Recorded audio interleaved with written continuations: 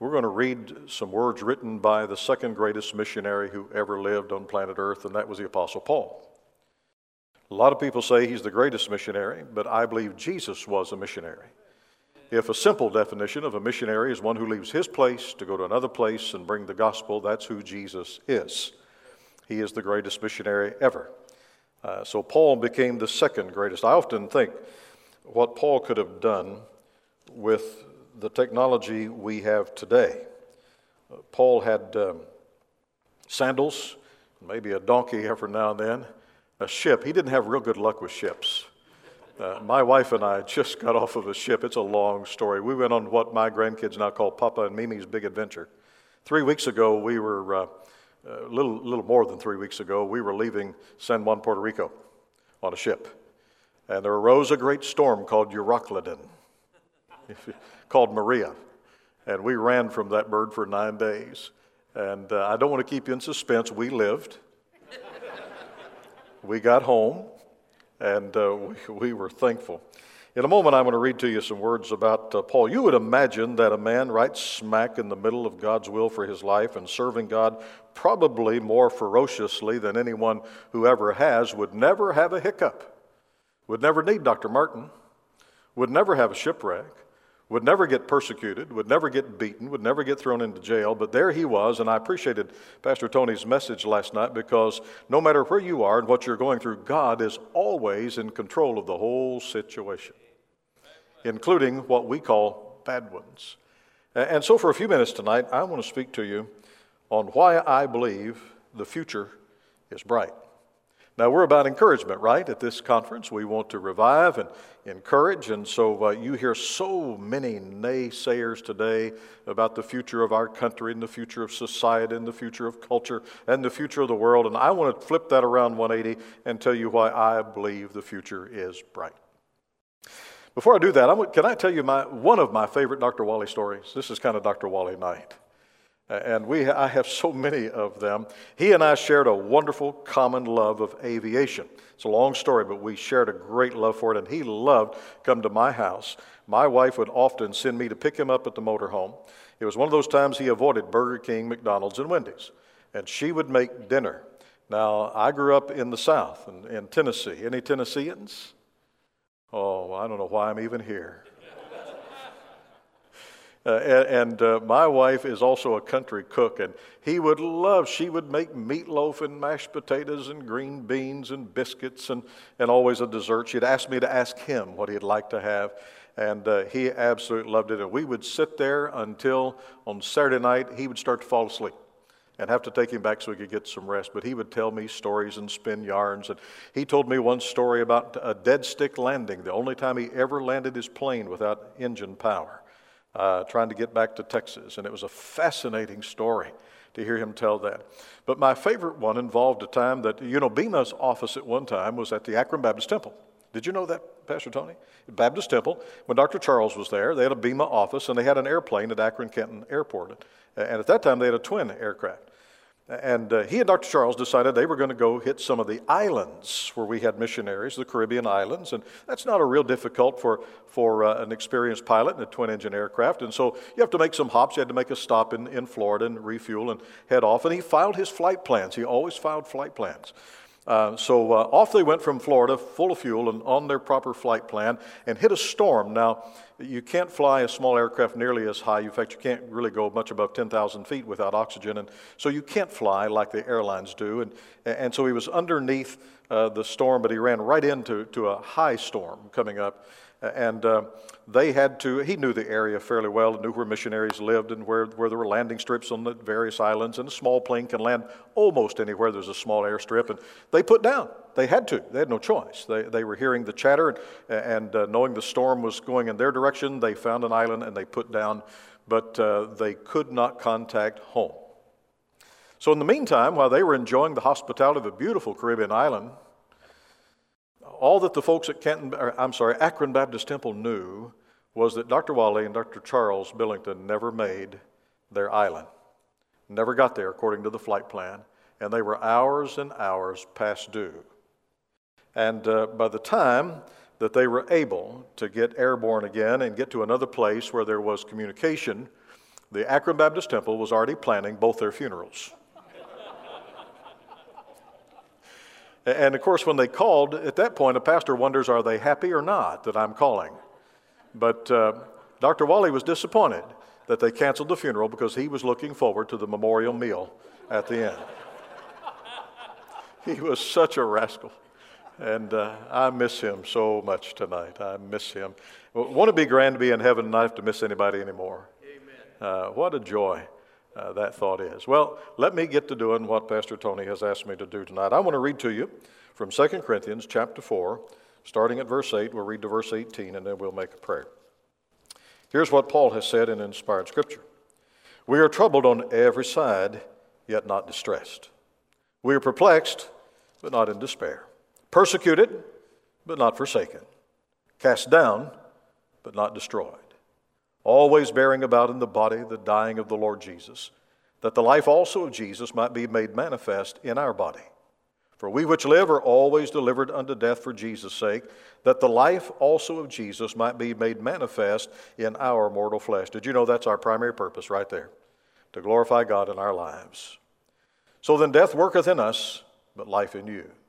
We having the same spirit of faith, according as it is written, I believed, and therefore have I spoken. We also believe, and therefore speak.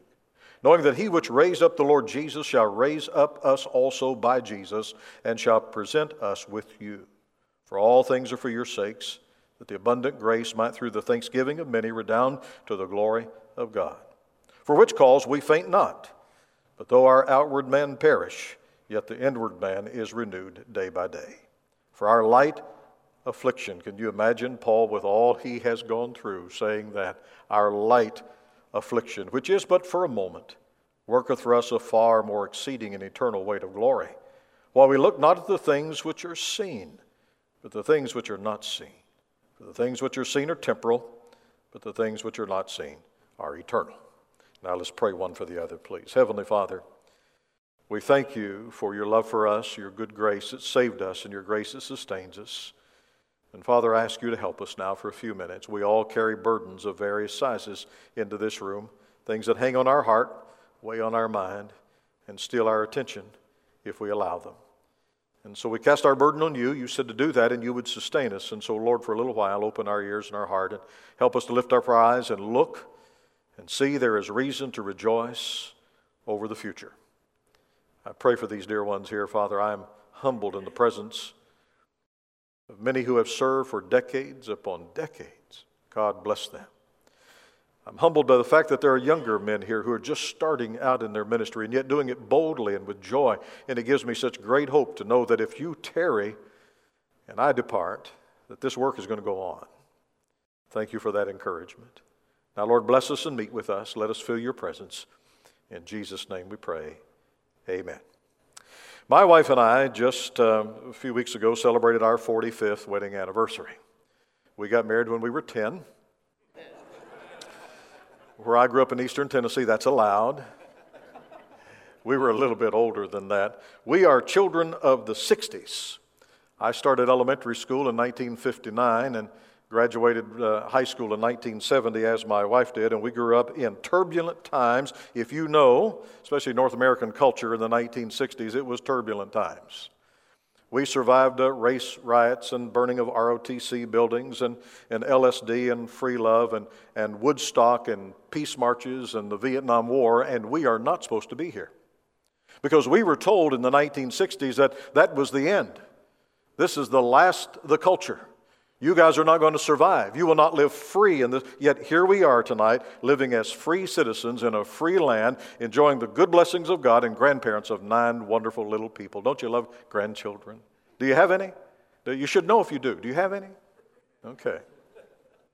They're so wonderful. My kids are mean and terrible and awful to them, but we have these wonderful grandchildren. Here we are as survivors, we children of the 60s. I want you to know that we are not the only Christian believers ever to face difficult times. Are the times difficult? Everybody knows the answer to that. Of course they are. They're difficult in different ways right now than used to be 25, 30, even 40 years ago when my ministry was in its early stages.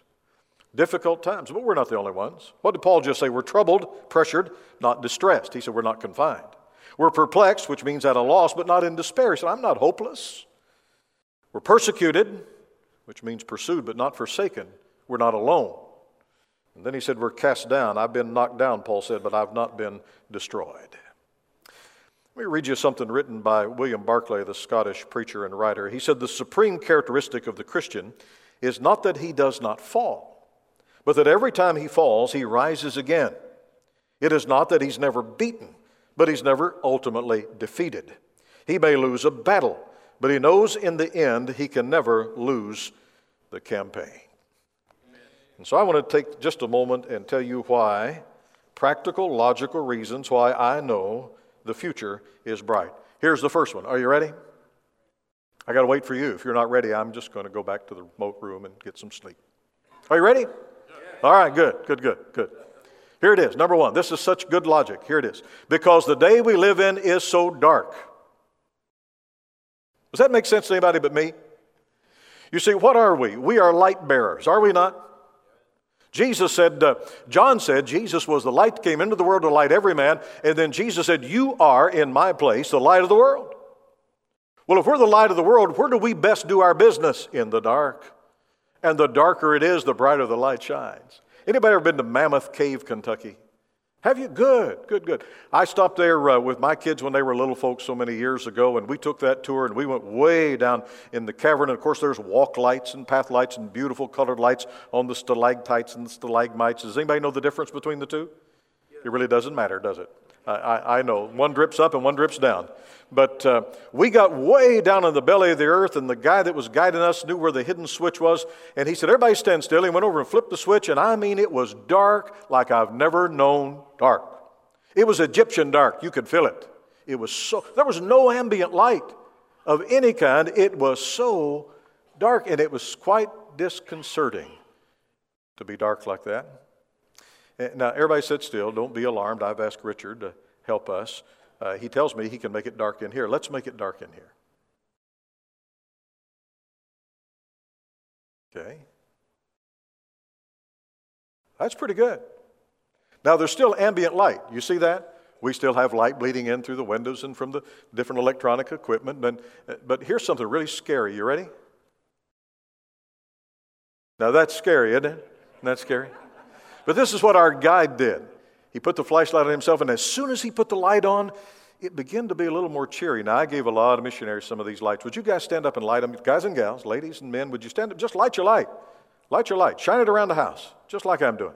Light up some folks. Okay. Now, look at that. A moment ago, I could not see a single person, and now I can see some of you I don't even want to see. Look at that. Now, missionaries, do you see what your calling is? Let's make it real uncomplicated. You're just a light shiner in the darkness. Somebody say amen. Amen. You can turn the lights back on, Brother Richard. Thank you so much. And you can be seated. Now, as we do that and we turn these lights back on, this light makes no impact whatsoever. You see, light best impacts the darkness. You talk about a grand time for doing what we're called to do. It's right now. It's right now. Our enemy is aggressive and vicious, and he is the one who casts darkness. In fact, I'm told by physicists that there's no such thing as darkness. Is that right? Did you know that? There is no such thing as darkness. You see, darkness cannot be measured. Light, we know how we measure light. We have little devices. Sometimes engineers will come in our building, and especially when we were building a building recently, and they want to measure the light according to the plan of the scheme of the architect and how much light should be in various places in the room. And you can measure light, but you cannot measure darkness. Why? Because the definition of darkness is simply the absence of light. And if our world is dark, and it is, for too long, the church has not been the light we should be. But our chore, our job, our calling, our commission is to send the light, to be the light in this world. And I'm encouraged because it's never been a better time to do what God's given me to do, because the light shines brightly best in the darkness. Here's the second thing, because the God we serve is alive. You see, if we worshiped a crypt, if we worshiped a box of bones somewhere, then I would have no hope for you tonight, no hope that I could give you tonight, no encouragement about a bright future. But we don't worship a box of bones. We worship and serve a risen Savior. God is arranging all things according to His plan that He outlined first in the book of Genesis when He gave that first wonderful prophetic utterance that someday through the seed of the woman would come the one we know as Messiah, Christos the Redeemer, the one who would crush the serpent's head, the one who is our deliverer. And God is busily arranging the world in a manner that He prescribed so that we know we can lift up our eyes and look because redemption draws nigh. Be encouraged by that. We have a living God. You look around a lot of our churches on Sunday morning, Pastor Tony, and you wouldn't know that, would you? You know, that verse that says, many are called and few are chosen. In our church, sometimes it looks like many are cold and few are frozen.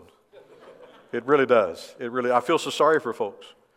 And occasionally we'll have our pastors will have somebody come and say, is there something wrong with me? Brother so-and-so and sister so-and-so, they seem like they have this exuberance and this joy of the Lord in their life. And I say, yes, there's something wrong with you.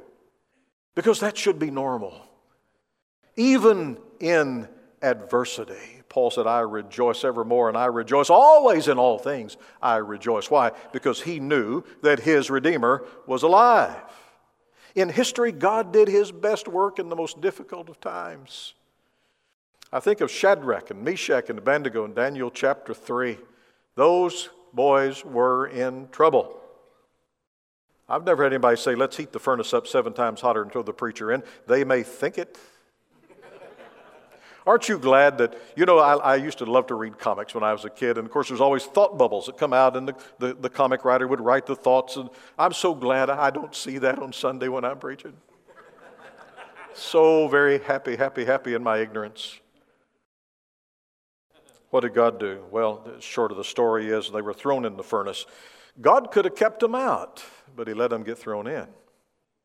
I wonder sometimes about those things. They got thrown in. And then the king spent a sleepless night, and that great mathematician of his court came and said, did we not throw 3 in the fire? He was so good he could count to 1, 2, and 3. Yes, we did. Why do you ask?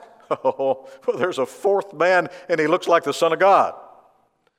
I heard an old black preacher one time describe, I love the way he said it. He said, how did he know he looked like the Son of God? And this preacher said, because there ain't nobody else that looks like the Son of God but the Son of God.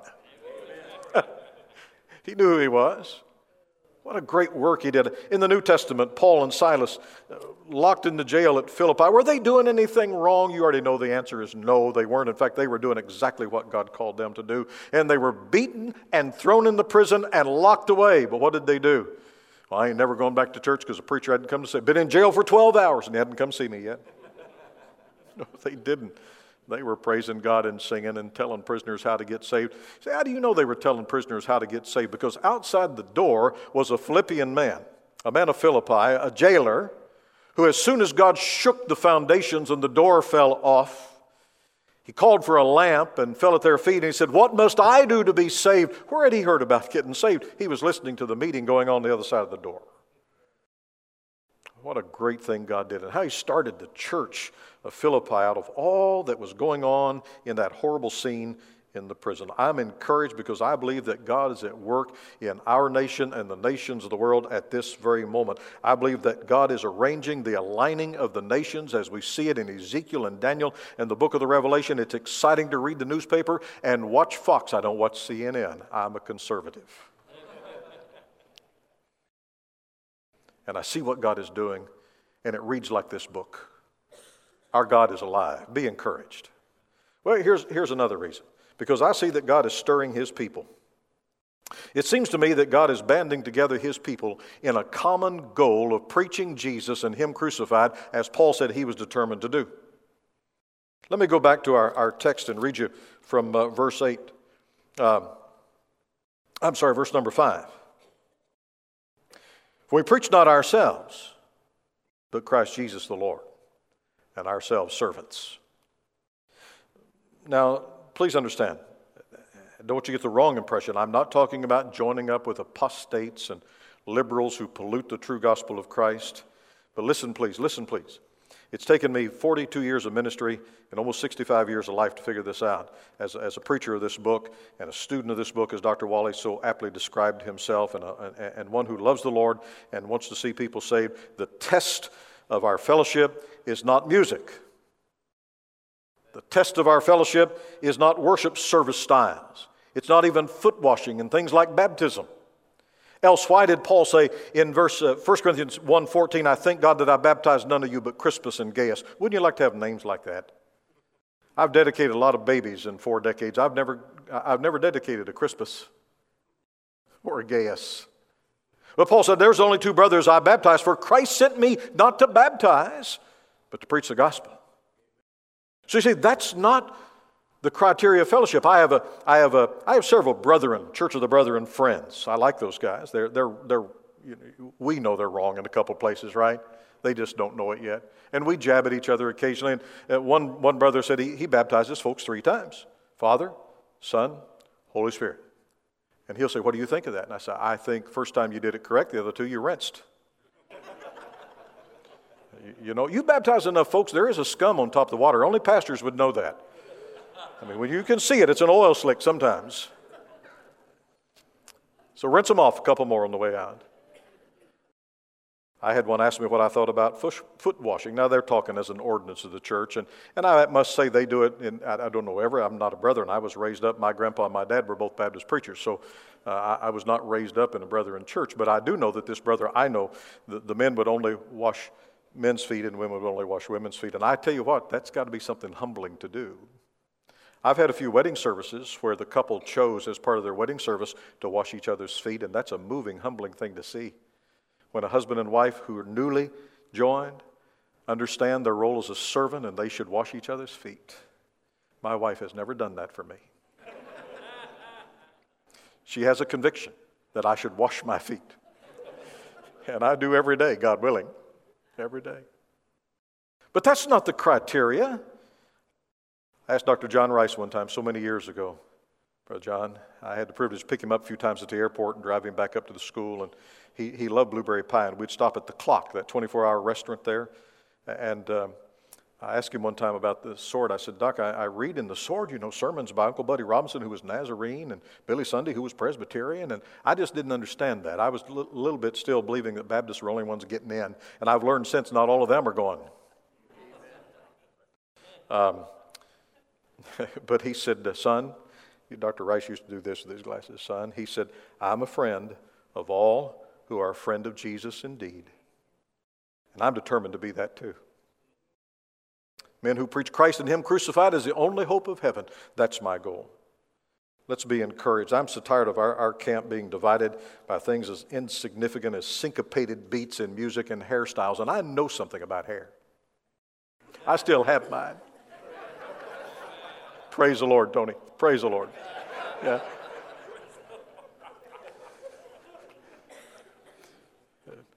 Pastor Marty's dad was yeah. You don't have to like me, but you got to love me anyway. You don't get a choice about it. Dr. Holman, Pastor Marty's dad, was on our staff for about a year after he left Midwestern, and we still miss him. We talk about him all the time. We miss him. And, of course, Doc was bald, and he said he had a conviction about hair. A man who doesn't have it on top should be allowed to grow it anywhere he can. And so in his honor, I grew this a few years ago. It reminds me of Dr. Holman. Listen, that's not our criteria of division or judgment, but preaching Christ and Him crucified. Our time is short, and we must get back to the business we've been called to do. Here's number 4, because we have each other. Let me tell you a truth that our enemy tries to desperately keep concealed from you. You are not alone, and you're not the only one who ever had difficult seas to travel through. Unsaved people have as many difficulties, if not more, than the good members of my church family at Grace Baptist in Brunswick, Ohio. They still get sick. They still have issues with their kids. They still struggle. In fact, they struggle with some things that God has delivered us from. I meet so many people now who are struggling either themselves or with a family member through addictions of some kind or another, and it's epidemic in Medina County, Ohio. Epidemic. Struggling with life and the issues of life. So many good things God has delivered us from when He made us free from the bondage of sin. Do we still sin? Yes, of course we do. But I'm concerned that we grow to the place where we don't want to anymore. That's a good sign in life. When you get to the place where I don't want to, we have each other. I was telling folks Sunday about how good it is. I only have one brother, one sibling. A younger brother lives in Nevada. I don't get to see him very much. But Peter got pompous one day and was telling Jesus what all he'd given up. You know, Lord, I gave up my fishing business for you. I gave up my home in Capernaum. We know that he could not have been the first pope of the Roman Catholic Church because he had a mother-in-law. Amen. Now, a man to have a mother-in-law without having a wife is a fool. I don't want no wife, but I want a mother-in-law. Let's give him a little credit. Would you give him some credit? Remember, Jesus went into his home, and the Bible says his wife's mother lay sick of a fever. So he said, Lord, I've given up my home in Capernaum. I've given up my fishing business and all.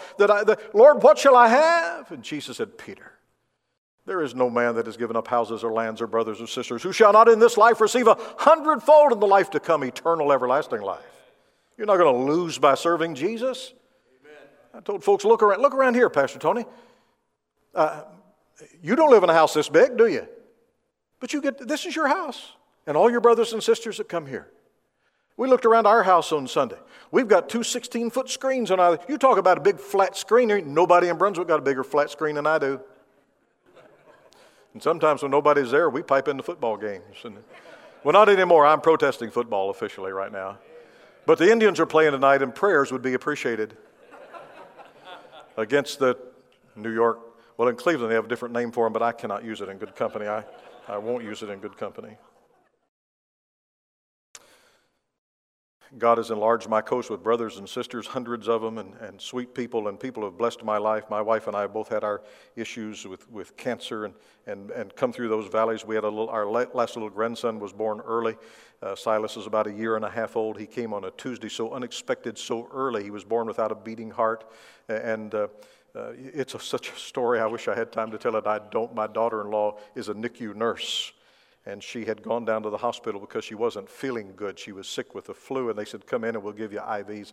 And she didn't check in. She's just one of their own. And so they plugged her in, Doc, to just give her some fluids and help her feel better because Lori wouldn't take medicine, being that close to delivery. And here she is laying in the hall on a bed taking fluids, and suddenly an alarm goes off in the strap they had around her belly. And the doctor comes in, a good, wonderful lady doctor, and said, Lori, something's wrong. I don't understand what's wrong. They thought the cord was wrapped around his neck. But said, the baby's in great distress. We got to take you into surgery now. You know where the surgical room was? Across the hall, right here. Turned the bed around, pushed her through. In 10 minutes, they had that baby boy out, and he was gone. His heart stopped. Handed him off to another doctor who revived him. And then we're so fortunate where we live, Pastor Tony, in the shadow of the Cleveland Clinic. They sent a NICU unit out, and they picked him up, and he spent 6 weeks in the NICU. And if you saw him terrorizing the nursery last Sunday, you'd never think he had a problem. How good is God to us? Do we never have our issues and our worries and scares in life? No, we have them too. But we have one who said, I won't leave you through this. And I'm always in charge. And I'll bring it to good. You would not believe. There was a doctor there of another ethnicity and another religion who spent that night with me and my son outside while this little boy was that night fighting for his life. And they finally took him off the steroids that night and said, he doesn't need them. He's improving so quickly. Wow. And that doctor was calling him the miracle baby. He said to the staff at the Fairview Hospital, the Cleveland Clinic Hospital, do you know where this boy's mama was when he was coming? She was outside the only place in the world where he could have survived, right across from the delivery room. Do you think that was by accident? You know it wasn't. God said, I'll arrange things for you if you trust me. I'll take care of you. We're not the only ones who go through that kind of stuff. Satan has desired to have you, Peter. He wants to sift you. What is the sifting process? You pick up some grain and you crush it. You know what you're trying to do to the grain? Remove the heart, right? Remove the heart of the grain. Grind you to take your heart, to remove your heart, and leave you just an empty husk. But Jesus said, Peter, it's okay. I've prayed for you. Can you imagine what that's like? The one who ever lives to make intercession for us, who stands at the right hand of the Father and says to our enemy, the opposer, the one who stands against us, as you leave him alone, as he did with Job at one point. Leave him alone. You're done with him. He's mine. Well, let me tell you another reason. Number 5, because we're better equipped than any generation of believers before us to do what we've been given to do. How awesome is that, to think that Dr. Martin can take an electronic Wi-Fi stethoscope and treat a patient 3,000 miles away. Last Sunday, we live stream our service at 9:45 on Sunday morning. And we've got now this audience of people that we can see when they log in. And sometimes we love their comments, and when I don't love their comments, I tell the guys upstairs, disable comments. But everybody, of course, loves they make nice comments, mostly. So we broadcast. We've been broadcasting on the radio every Sunday morning for more than 30 years. And I often think, what could Paul have done with that stuff? You know, the internet, the live stream. He covered the known world, his known world, in shoe leather. What could he have done with the technology of today? Yeah, I think often of Gideon. And a long story, I know you know it. You know how preaching has changed, Brother Marine, over the years? For me, anyway, having spent my whole life in one church. 40 years ago, when I was preaching, I could say to my Sunday morning crowd, now you know the story of Gideon, and everybody would go, yeah, I know that. And today I'll say, you know the story of Gideon, right? And some of the crowd's going, who's Gideon? We have become so biblically illiterate. Technically, we have, really, honestly. Now you have to tell the story before you can make a point, but I'm going to assume you know it. Please say you know it. Nod your head, you know it. Good. I know you know it. Well, how God trimmed his army down, gave him 300. God put him to that little dip test, you know, that watching for the enemy test. And God said, okay, those are your guys. Can you imagine how Gideon felt when he started with thousands, and now God says, you can have 300 against the Midianites? Oh, Lord, this is a suicide mission. Well, he must have been Baptist to feel that way, right? It's a suicide mission. And then the Lord said, okay, no weapons. What do you mean no weapons? Clay pot with a lamp inside and trumpets, that's all you get. But what did God do with clay pots and trumpets? Wow, defeated the enemy. What can God do with the tools and instruments he's placed in our hands if we just become like Gideon's 300 and trust him that much? That's what we're missing, the 300, the trust of the 300. Now there's one more. We can be encouraged because our Lord is returning on schedule. Right on time. The day in which we live is dark, but our Lord is alive and has promised to come back on time. When I was a boy growing up, I loved to read Hardy Boy mysteries. Anybody else? Hardy Boys? Good. There are some saved folks here, some saved men. Nancy Drew? I was hoping the men would not raise their hands. My wife read Little House on the Prairie, Nancy Drew. Reading was an escape, you know, and a joy. And we only had, where I grew up, we had 2 TV channels. And I grew up in the mountains. We had television, black and white. We had an antenna, back porch of the house, about 20 feet above the house. And my dad loved Bonanza. Sunday night was Bonanza. And my dad would hope sometimes that nobody wanted to hang around after church and talk and make him miss Bonanza. Very spiritually deep was my dad, of course. But we'd rush home, usually next door, because I grew up in parsonages. And next door, and my dad would send me out, because you never got both channels at the same antenna leverage. You know, you had to turn it for one or the other. And my dad would send me out back, and we had this communication. But it's so easy, we had cell phones, it could do like my grandkids, who text each other from the balcony to the downstairs. But he'd yell for me. You know, I'd put my hands on it, and I'd turn it, and he'd say, there, son, right there, hold it. And I'd let go, and it'd go snowy. You know why? Because I was the ground. My feet. And I'd say, but Dad, I didn't move it. You had to move it. No, Dad, I just let, well, then stand there and hold it while I watch Bonanza. I grew up an abused child. But man, did I love to read Hardy Boy mysteries. The Secret of Pirate's Hill, The Clue in the Embers, and all those wonderful books. And sometimes, honestly, I'd be reading that Hardy Boy mystery, and I'd wonder if Frank and Joe were going to live. I mean, are you going to make it, guys? You know what I'd do?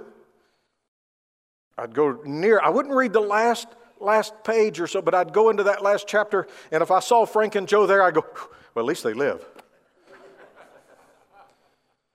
When things around me get a little dark And we all can suffer from that. Impending darkness overwhelms us sometimes, and we look at the world and we watch the news and we get overwhelmed with how culture has changed in the last 10 years. I go to the 19th chapter of the book of the Revelation, and I see that one when John said, I saw heaven open, and a rider come on a white horse who is called Faithful and True. His vesture is dipped in blood because there's still power in the blood, and on his thigh is his name written, King of Kings and Lord of Lords, and he comes back just in time. And I get encouraged. But then I think tonight of the urgency of the hour. Let me shock you for a minute. Can I shock you for a moment? You are older than you've ever been. Oh, doesn't that hurt? Well, let me see if I can encourage you now. You will never be this young again. But there's urgency in what we do. Because we all have expiration dates. God knows our span, our arrival, our departure. We don't, but God does. And my dad died at age 45. Suddenly, unexpectedly, visiting my home in Michigan, died of a massive heart attack. My grandpa is 61, who pastored Louisville Baptist Temple outside of Canton, Ohio. I'm the oldest Powers man so far to live, and I plan to keep doing that. Me and the Lord, we're working this out. But there's an urgency that lately I've been feeling like I've never felt it before. Heard so many years ago a story of a family who had taken vacation on the California coast. And awful storm came up right along the seacoast there. And as often is the case, whether it's the Atlantic coast or the Pacific coast, folks after a big storm that churns the ocean, they love to go out with their kids and find shells. And so this family had left their hotel room and they were walking the ocean and they were picking up shells and the kids were having such a great time, but they noticed an old man with a cane and a bucket with a little bit of seawater in it. And he's hobbling along and he would stop and he'd lean his cane on this hand and he'd reach down and he'd pick up a starfish and he'd put it in the bucket. And then he'd walk with great effort to another one and he'd pick up another one. And when he had 3 or 4 of them, he'd go over to the waves and he'd reach in the bucket and he'd pitch them in. And then he'd start again, and they were everywhere. And so the family walked up, and they watched him, and they talked to him. And Dad said, Sir, what are you doing? He said, I'm trying to pick these starfish up and get them back into the ocean. And the fellow said, look at them.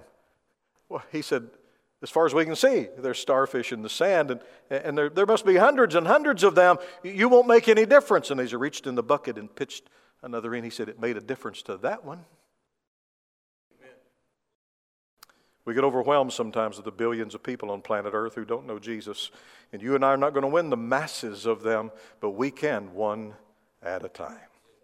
We can make a difference in the next one to get saved.